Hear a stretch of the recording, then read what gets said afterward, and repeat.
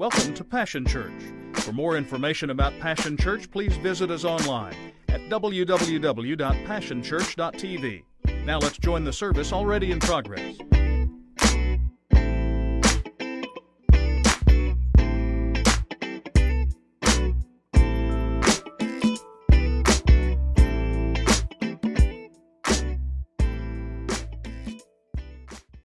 We're in this series called Altered. We've been talking about altars.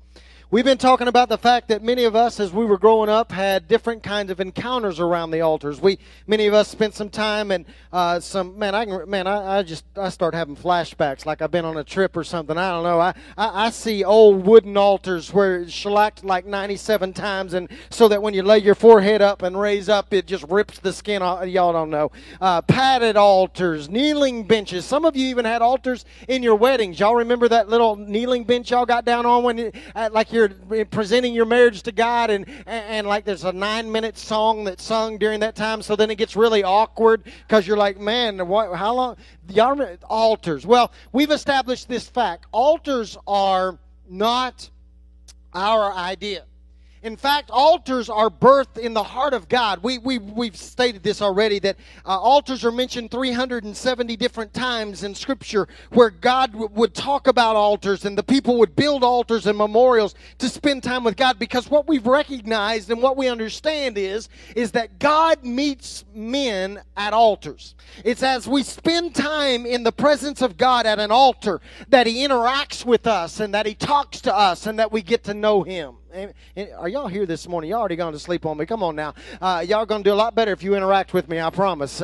Altars are important in our lives because that's where God meets with us. And it seems like we get further away from that now, and you don't see them as much in the body as you used to. But it doesn't really matter if they're pretty altars or ugly altars. They're needed because of what they allow us to do. They allow us to encounter God. And so I began in week 1 and challenged you out of Paul's writings in Romans chapter 12 verses 1 and 2, where he says to us that we must present our bodies as a living sacrifice. In other words, I said to you that he tells us we should live altered.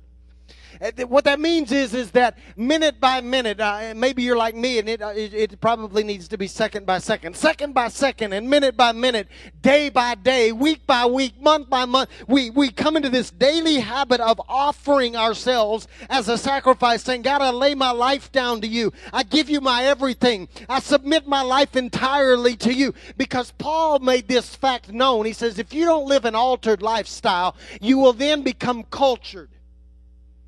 You will begin to think like your culture. You will begin to talk like your culture. You will behave like your culture. The only way to battle this insidious culture that we live in is to become altered, so that daily we submit ourselves to God and we lay ourselves down and make sure that Christ is in fact King. The second week I took you into the second encounter at an altar. It was the account of Noah. Although we've childrenized, if you will, the account of Noah and made it the subject of our nurseries, the truth is that was not a pleasant experience. The Bible talks about how Noah literally watched and stood there and saw, as it played out in front of him, the entire extermination and annihilation of everything that lived, everything that breathed. And the Bible says that when the waters receded and he comes out of the ark, the first thing he does is he builds an altar, teaching us that in every moment of our life, in every season of our life, we should remember to build an altar and give thanks to God. In fact, I told you what he really taught us was that right in the midst of the hardest moments of your life, the most painful seasons of your life, you should stop and build an altar of remembrance, and remember that if it wasn't for God on your side, where would you be? If it wasn't for God bringing you through, how would you have gotten through in the first place? If it wasn't God that healed you, you'd still be sick. If it wasn't God that set you free, you would still be bound. Noah teaches us that we should build an altar and say, God, thank you. Anybody thankful this morning? Am I the only thankful person in the house? I can just remember where I would have been if it had not been for the Lord. And so I'm thankful, and I challenge you to become like David. The Bible says that David makes a covenant with himself. And in Psalm chapter 77, he establishes this covenant. He says, I will remember. I will ponder. I will reflect. And so I challenge you to make a covenant that while everything around you is falling apart, you come to this place in your own walk with Christ where you make a covenant with your God and with yourself, and you say, I will remember. My bills are due, but I will remember. My kids are acting crazy, but I will ponder. My car's not acting just right, but I will. I got to build a covenant, establish a covenant of remembrance with Him. Then last week I took you into Genesis chapter 13 and 15 and talked to you about the 3 altar encounters that Abraham has. And we discover that on 3 different occasions Abraham builds an altar in a direct response to a promise. And I said to you that if we could ever learn to get in the altars and just be quiet. Anybody been struggling with that this week? We out-talk God. See, God is a promise-making and a promise-keeping God. God has a pinky, and He will pinky swear with you. But in order to get the promises of God, you've got to learn to get in the altar and be quiet long enough so that you no longer confuse your voice for His voice. I'm preaching right now. I've met way too many people that will get into an altar, and they talk so much that they get up and they will try to convince you that God has approved things that are in direct opposition to His Word. And what I'd submit to you is that they've not listened long enough. Man, they've talked so much in the altar that now they think their voice is God's voice. And you can't convince them otherwise. But let me just give you a little litmus test. His ways are higher than our ways. And His ways are not my ways. If I have to convince God that my way is His way, I'm in trouble. If I have to get into an altar and try to convince Him that my thoughts and my opinions and my solutions are better than His solutions, I lose every time. You've got to get into an altar and get a promise from God directly from Him. And then I told you that Abraham showed us in Genesis chapter 15 that I can tell when people get a promise from God because they'll fight you for it. Abraham had to fight for his promise. The vultures swirled around the altar of sacrifice that he had made as a response to promise. And I said to you, there are going to be moments in your life you've got to get a promise that's worth fighting for. You've got to understand that the enemy's going to swirl around you and try to bring in doubt and fear and questioning. And you've got to come to this place where you get enough of a promise from God that you're willing to stand up and say, hey, I don't care what you bring against me, enemy. I don't care what my family says, what my friend says, what the doctor says, what the banker says. I heard from God, and I will fight for this promise. Y'all ain't helping me this morning. So we've talked about an altar of remembrance, and we've talked about establishing an altar of promise. But this morning, see, here's the truth. I kind of like the altar of remembrance. Now, I'm going to be honest with you. I forget to say thank you sometimes. I know I'm the only one. And I go through life, and life is good, and things are going great, and I see God come through, and I fail to establish an altar of remembrance and thank. But I kind of like altars of remembrance. When somebody challenges you to stop long enough and say thank you, isn't it interesting that all of a sudden you can list about 9 million things that you're thankful for? Thank you for my car. Thank you for my clothes. Thank you for my kids. I can list them all. So I kind of like that one. I really like altars of promise. I mean, when the God of the universe looks down and He begins to speak to you and says, I'm going to do this for you. There's going to be favor on your life. I'm bringing provision into your life. I'm going to use your family. I'm going to step. Man, that's good stuff right there. I kind of like that altar. But this morning, I want to take you to an altar that I suggest to you is the most avoided altar. This one ain't no fun. It's the altar of sacrifice. Some of you just checked out because you don't like this altar. Let me show you. Let me show you. You know where I'm going. Genesis chapter 22. I'm going to read to you out of Genesis chapter 22, beginning in verse 1, and I'm going to read down through verse 13. I'm going to read it slow, and I'm going to give you some nuggets. I don't mean to preach every word of this little text here, but, man, there's some stuff in here you got to see. Genesis chapter 22. It says this. After all this, God tested Abraham. Pause. I didn't get very far. After all this, so you need to go back and find out what that refers to. You need to go back and remember and go read what happens in Abraham's life, and you recognize that what's taken place is 25 years have gone by of where God had given him a promise about having an offspring, and he's waiting, and he's waiting, and he's waiting. Hurry up and wait, y'all. 25 years. You need to recognize that in the meantime, Abraham got nervous and got impatient with God and took matters into his own hands and slept with his concubine and gives birth to Ishmael. And that wasn't going so hot because Ishmael didn't like Isaac. After all this, God tested Abraham. May I mention to you this morning that after all you've been through, after all the pain that you've gone through, and after all the sickness that you've endured, and after all the heartache that you've witnessed and been a part of, even after all of that, God will still test you. Thank you, Pastor. Appreciate you encouraging us today. Thank you so much. My life is falling apart, and now you're saying after all this, yeah, I'm just warning you. After all, that's why we avoid this altar, because we don't like the consequences of this altar. After all this, God tested Abraham. God said, Abraham, yes, answered. Pause. No, I can't preach that. I just wish we'd get to where we say yes to God. I just wish instead of, wait just a minute. That's what my kids do to me. Hang on. I'm going to beat the hang on out of them sometime. Hang on. But we do that to God. And Abraham came to this place in his walk with God when God said, Abraham, he went, yes. The answer is always yes. That was free. Yes, answered Abraham, I'm listening. He said, take your dear son Isaac, one version says, your only son, whom you love, and go to the land of Moriah, and sacrifice him there as a burnt offering on one of the mountains that I'll point out to you. Oh, pause. Abraham, on 2 occasions now, the first one took place when he was living in the land of his father.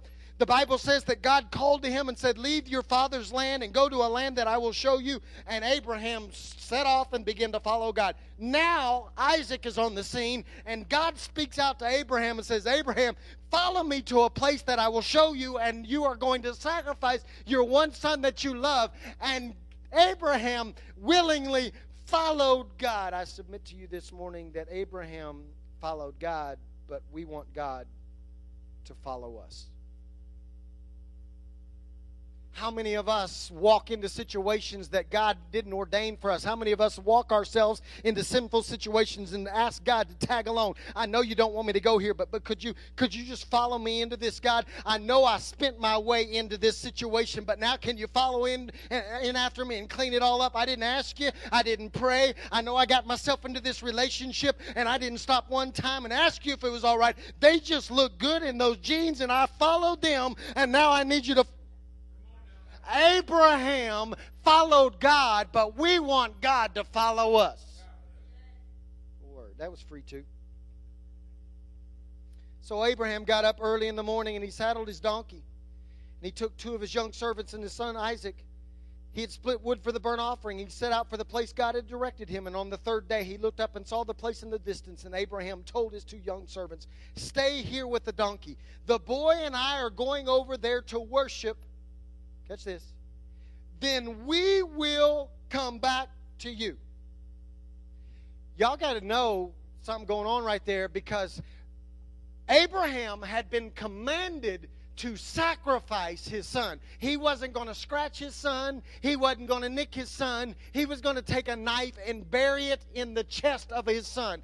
But he makes this statement, we will come back to you. I want to tell you this morning that the reason that we are in the progression we are in at an altar of remembrance, an altar of promise, and then the altar of sacrifice is you will not respond correctly at the altar of sacrifice if you haven't spent any time at an altar of promise. Because Abraham was able to say, we will go over and worship and we will come back to you, because he had been at a place of promise and he'd gotten a promise from God that he believed in so strongly that the writer in Hebrews says that Abraham's faith was so strong that he believed that he could actually take the knife and plunge it into the heart of his son, and God would raise him from the dead if he needed to. You got to get a promise that will sustain you when you're called to an altar of sacrifice, so that when God begins to cut things out of your life, you can still go to that altar and say, God promised me that I'm going to come back out of this and I'm going to be all right. The reason some of you don't visit the altar of sacrifice is because you ain't got no promise.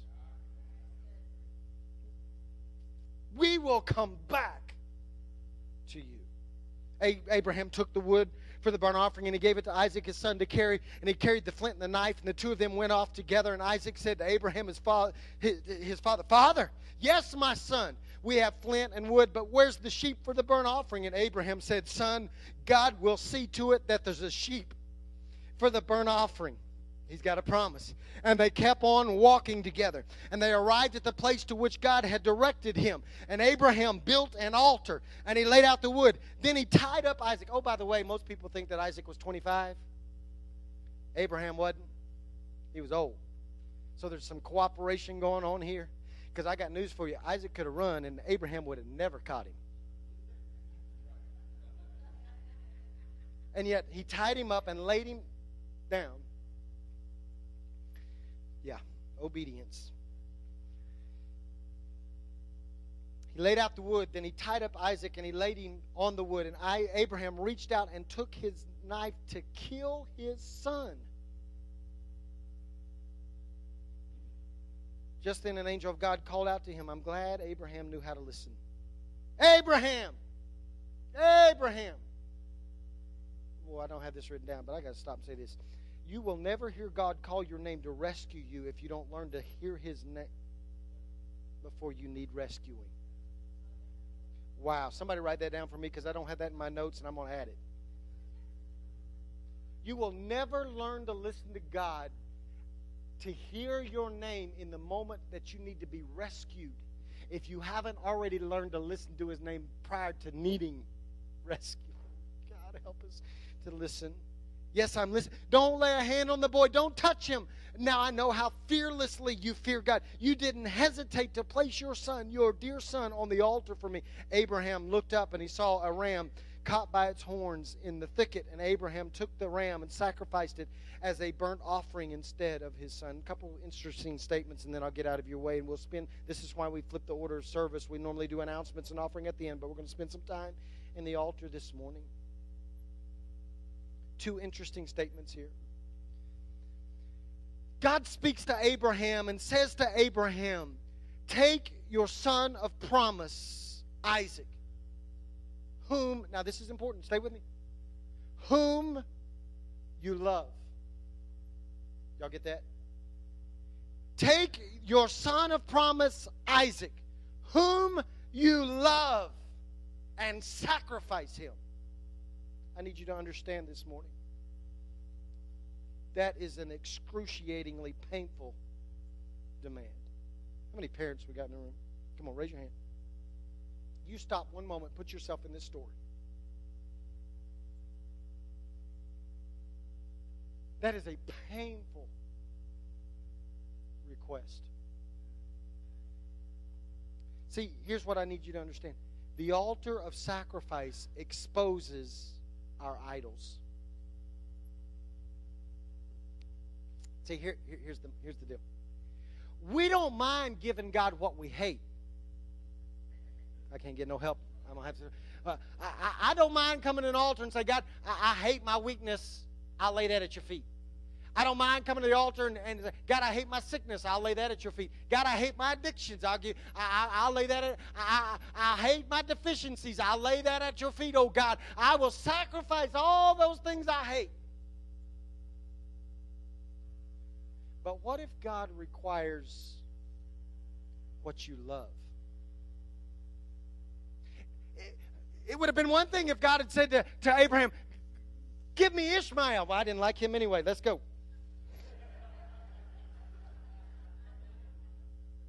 But that's not God. God requires what we love. Like, what if I love to spend all my time on the golf course? And God says, you're chasing that little ball around the course, but you're not spending any time in my word. I don't like that altar. What if I like to spend money without thinking, but God steps in and says, hey, wait a minute, I need you to give rather than... What if he says, that relationship you're spending all your time in and pursuing, I want you to stop.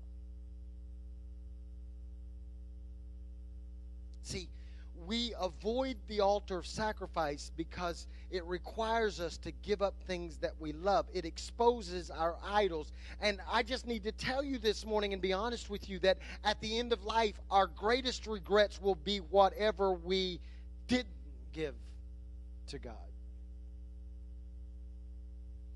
This one's for free. You didn't pay for this one, so let me just throw this one in here. Can you imagine the lesson that Abraham just taught his son Isaac? Isaac suddenly comes to a realization at 25 years of age at least that my dad loves God more than me. I want to challenge you this morning. When's the last time you showed your kids that you love God more than anything else? I mean, they see you sacrifice for work, and they see you sacrifice for play, and they see you sacrifice for success, and they see you sacrifice. But when is the last time you took a step in your walk with God where they recognize that you love God even more than you love them? That was free. You didn't have to like it. It was free. You didn't pay for it anyway, so... The second statement that I see that's interesting in this account, listen to this. God says to Abraham, catch this, bring me your only son, Isaac. Wait a minute, God, you've got bad memory. I don't know if God's got some issues. I mean, he's getting on up in age now. Maybe he's having a little kind of, parents kind of get up there and they start forgetting stuff. Have you forgotten, God, that Isaac is not his only son? I mean, are you that forgetful, God? Okay, God, I'm going to have to help you out. You don't even remember what happened. You've been so busy, I guess, hanging stars, dealing with earthquakes. You just overlooked. Isaac's not the only one, God. Hello? Remember, there's another son, Ishmael. You know that son where Abraham got nervous and got tired of waiting on you, so he took matters into his own hands and slept with his concubine because he was tired of waiting on you. So now he took matters into his own hands, and now there's an offspring by the name of Ishmael.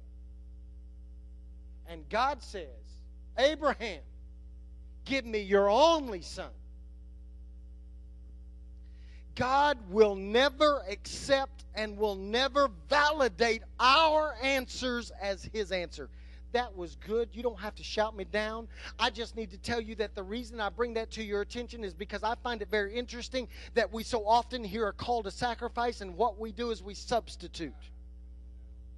Rather than obeying completely and specifically, what we do is we substitute something that we choose, something that we love less, something that we don't mind losing. Like God says, I need you to serve. And you go, hey, wait a minute, God, my time is so valuable. I can't serve, so I will substitute. What I will do is, since I don't have the time to do what you're asking me to do, I'll dig a little deeper and give a little more money, because I can always get more money, but I can't get more time. And God says, I ain't accepting your substitute. I will not validate your answer. I will not validate your solution. My ways are higher than your ways. My thoughts are higher than your thoughts. Therefore, you can give me all the money you want to give me, but until you give me your time, just talking.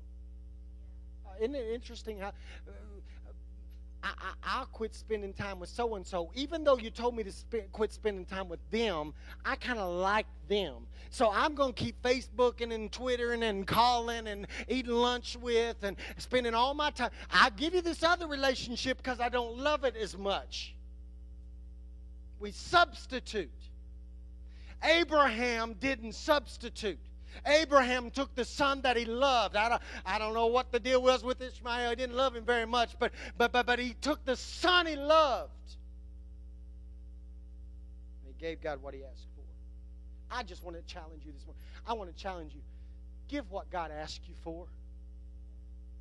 Quit trying to negotiate your way out. I'll work a deal with you, God. You ask me for 10, I'll give you 8.5. Till I can afford 10. That's what we do. You told me to give my car away. I got an old one in the back. I ain't been able to drive. I hate that thing. I can't shift it in gear. I'll give that one, God. Just telling you what we do. That's why we avoid this altar. We avoid this altar because it exposes our idols. And the problem with that is that idols are dangerous because idols siphon our hope away from God. This altar of sacrifice forces us to assess our hope. I need you to understand. I mean, I get it. It would have been very easy for Abraham to have placed all of his hope in his son Isaac. I mean, he is the son of fulfillment. He is the son of promise. He is the missing link in the lineage. I mean, he is the one that is supposed to fulfill the promise that God has given me. I get it. I understand. Abraham had placed all of his hope in Isaac. And God forces him to reassess his hope. My question to you this morning is, where is your hope positioned? In the doctor? Is your hope placed in your IRA? Is your hope placed in your house? Is it placed in your friends? Is it placed in your family? Have you put all your hope in your material possessions? Here's the truth. An idol is anything that takes God's place in your life. So if your hope and your trust that should have been placed in God, we used to sing, I'll get the lyrics wrong, but my hope is placed in nothing less than Jesus Christ's righteousness. Something like that. We used to sing that hymn. We've gotten away now. We put our hope in everything else. We put our hope in our own abilities. We put our hope in our boss. We put our hope in our house. We put our hope in our car. We put our hope in I'm getting those jeans. We put our hope in all these stupid things. And God says, I bring you to a place of sacrifice so that you have to come back and put your hope in the one place it should be. Idols siphon away hope. So my question to you is this morning. What's your no? What is the one thing in your life that if God asked for right now, you would automatically say no? He asked you for that relationship? No.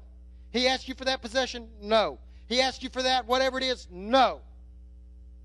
Then may I suggest to you that you have just exposed your idol. Because you've placed your hope in that rather than Him. I'm preaching right now, and I'm just trying to help you to tell you that some of you need to find out what your no is, and you need to lay your no on the altar and say, this, I will give you everything. See, I just want you to understand this morning that Abraham would laugh at our painless, cheap altar experiences. We want altars to be about a dance, and his altar was about death. We want our altars to be about a shout, and his altar was about a slaughter. We want our altars to be about pleasure, and you just need to understand that his altar was about pain. We want altars to be about getting, and Abraham's altar was entirely about giving.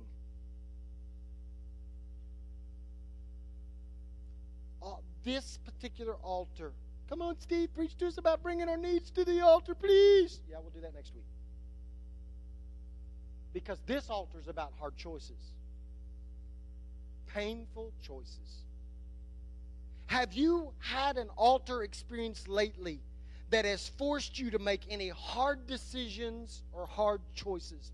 Abraham took a knife in his hand and reared back to kill his son. That's a hard choice.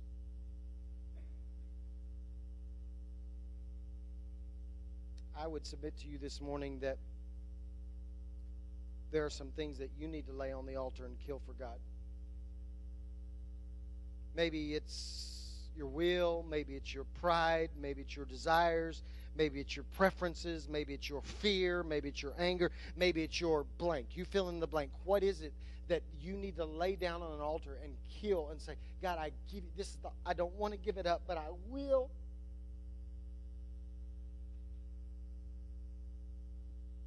See, I want to question whether or not you visited an altar of sacrifice unless we can begin to see some things removed out of your life.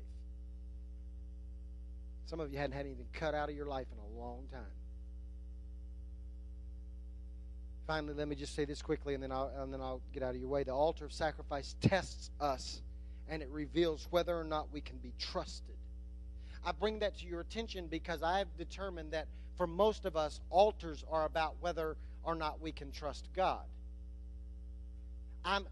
Most of us only use altars to test God and see whether He can be trusted. We come to an altar and say, I'm going to lay my needs at this altar, God, and I'm testing you to see whether or not you're going to come through. I bring my sickness to the altar, God, and I'm testing you to see whether you're trustworthy or not. God, I'm going to bring my need, and I'm going to lay it at the altar, and I'm testing you to see whether you can be trusted or not. That's why we don't like the altar of sacrifice, because at the altar of sacrifice, the script has been flipped. And it is at this altar that God tests us and determines whether or not we can be trusted. See, the reason many of us are never trusted is because we continue to fail the testing. We hear the commands and we compromise. We hear the command and we delay. May I bring to your attention this morning that when God said to Abraham, go sacrifice your son, he instantly obeyed. In fact, the Bible says he got up the very next morning, gathered all the supplies, and set off on a journey. And yet, we like to procrastinate when God says. And I just want to inform you that when you procrastinate in obedience, you have walked right into disobedience. Just trying to help you. We don't like tests. See, I want God to bless me. I want God to pour favor on my life. I want God to give me promotion. I want God to fill my life with provision and opportunities. But I want you to understand that before God will do any of that, God will test you to see if He can trust you. See, we've stopped at this altar of remembrance, and we've discovered that He is trustworthy. But it isn't until we come to this altar that God discovers whether we're trustworthy. I just want to tell you this morning, and then I'll stop. True faith is tested faith. Some of us claim faith, but we really don't have any faith because as soon as we're tested, we lose our faith. True faith is tested faith. In fact, Andrew Fuller may have had it the correct, and I'll read this twice to make sure you get it. He says that a man has only as much faith as he can command in a day of trial.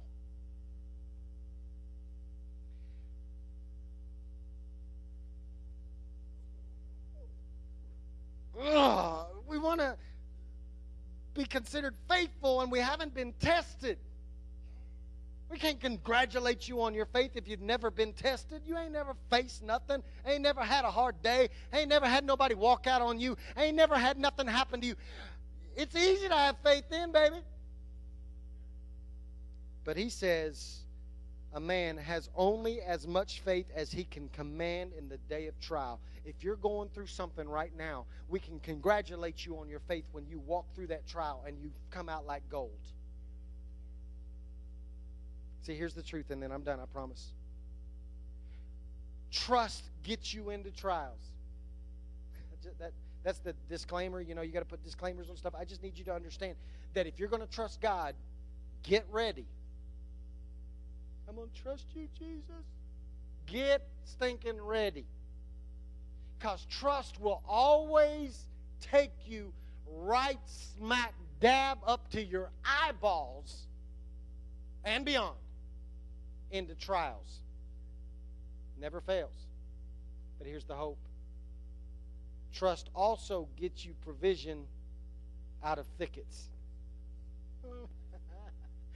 Yeah, you're going to face some trials if you're going to trust Him. But the good news I've got for you this morning is that on the backside of that, if you come out trustworthy, There will be provision in places you didn't expect it, and there will be rams in thicket. I don't have time. I don't have time. Some of you just thinking, it's just trial. Just hang on. Just prove yourself faithful. Just prove that you're trustworthy. And God will open up the windows of heaven. And right in the midst of the moment that the hand is coming down for the final blow, your eyes will come up and you'll look to the hills from whence comes your strength and your help. And God will rescue you. But you got to trust Him first. So my question to you simply this morning is this. I'm glad you spent some time at an altar of remembrance and remembered everything God's done for you. I'm glad you got a word of promise from God. You got to have one before you get to this altar. But this altar's no fun. So my question simply this morning is this. What do you need to sacrifice? What do you need to give up? What is God calling for you to lay down that would prove to Him that you're trustworthy? Because at the moment you offer that, Father, this morning, I recognize that this is not a fun altar. This is not about a dance or a shout.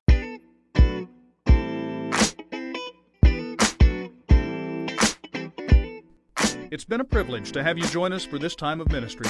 To find more Passion Church resources or to make a donation online, visit www.passionchurch.tv. Remember, you can't live without passion.